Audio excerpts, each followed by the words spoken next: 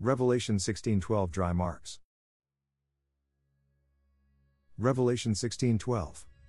The sixth angel poured out his bowl on the great river, the Euphrates, and its water was dried up so that the way would be prepared for the kings from the east.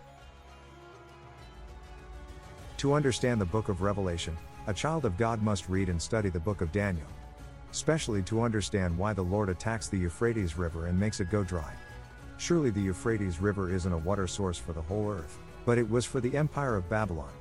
Babylon is a symbol of a false church that teaches lies, and many worship it. Babylon was the first great empire of the earth, and it was built near the Euphrates River. In Daniel 2, elements of some value, gold or silver, represented each empire. In Daniel 7, a symbol of a beast represents each empire. The first empire is the element of gold, Daniel 2:36-38, and a beast symbol of a lion with eagle's wings, Daniel 7:3-4. The second kingdom or empire was a mixture of Medo-Persia and Greece. Its element symbol was bronze, Daniel 2:3-9. The beast symbol of the Mede-Persian Empire was a bear with ribs in its mouth, Daniel 7:5. What is happening in Revelation 16:12 is setting the stage for the final Armageddon battle.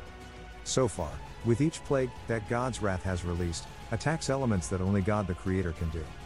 He causes human flesh to receive painful boils. He turns all the earth's bodies of water into undrinkable blood. He makes the sun so hot that its flames torture human flesh. He removes all peace of mind to those who worship the beast, and they are now insane. When he removes his grace from those who worship the beast, the devil and the beast lose confidence in them. When the ending battle of Armageddon starts, the Lord will win, because he is the one true God. In Daniel 5, the Babylonian king is feeling confident within the powerful walls of the empire fortress. King Belshazzar is having a wild party. He has lots of food, lots of women, lots of wine, and lots of silver and gold. They even have some treasures they took from the temple of God when they invaded Jerusalem.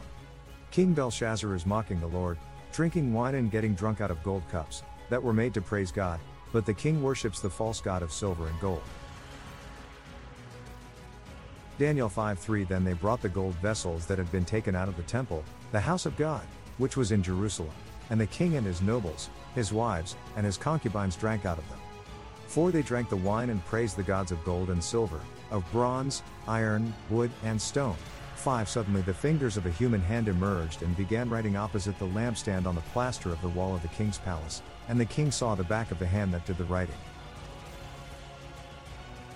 The invisible hand that writes a message on the wall scares the king. Now the king thought, maybe he made the God of the Hebrews upset.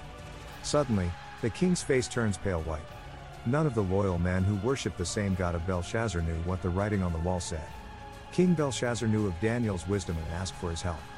Daniel reads the writings on the wall and tells Belshazzar, "The Lord has numbered your days, and you will die soon, because he gave you the breath of life you breathe, and you mock him."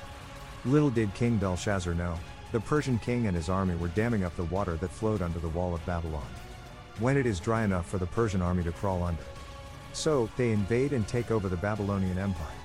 There was really no battle, cause the Babylonians were completely drunk, and they killed King Belshazzar, just like the writing said would happen. My brothers and sisters, we don't have writings on the wall, but most of us have the Bible and we are told to worship God and no one else. If you worship other gods, you already have the spiritual mark of the beast that God can see, 666 clearly in your heart. God bless you all. The Lord Jesus loves you and so do I, Samuel. Jeremiah 50:38 A drought on her waters, and they will be dried up. For it is a land of idols, and they go insane at frightful images. 39 Therefore the desert creatures will live there with the jackals, the ostriches also will live in it. It will never again be inhabited nor lived in from generation to generation. 40 As when God overthrew Sodom and Gomorrah with its neighbors, declares the Lord, no one will live there, nor will anyone of mankind reside in it. 41 Behold, a people is coming from the north, and a great nation and many kings will be aroused from the remote parts of the earth. 42 They seize their bow and javelin, they are cruel and have no mercy. Their voice roars like the sea, and they ride on horses, drawn up like a man for the battle against you, daughter of Babylon.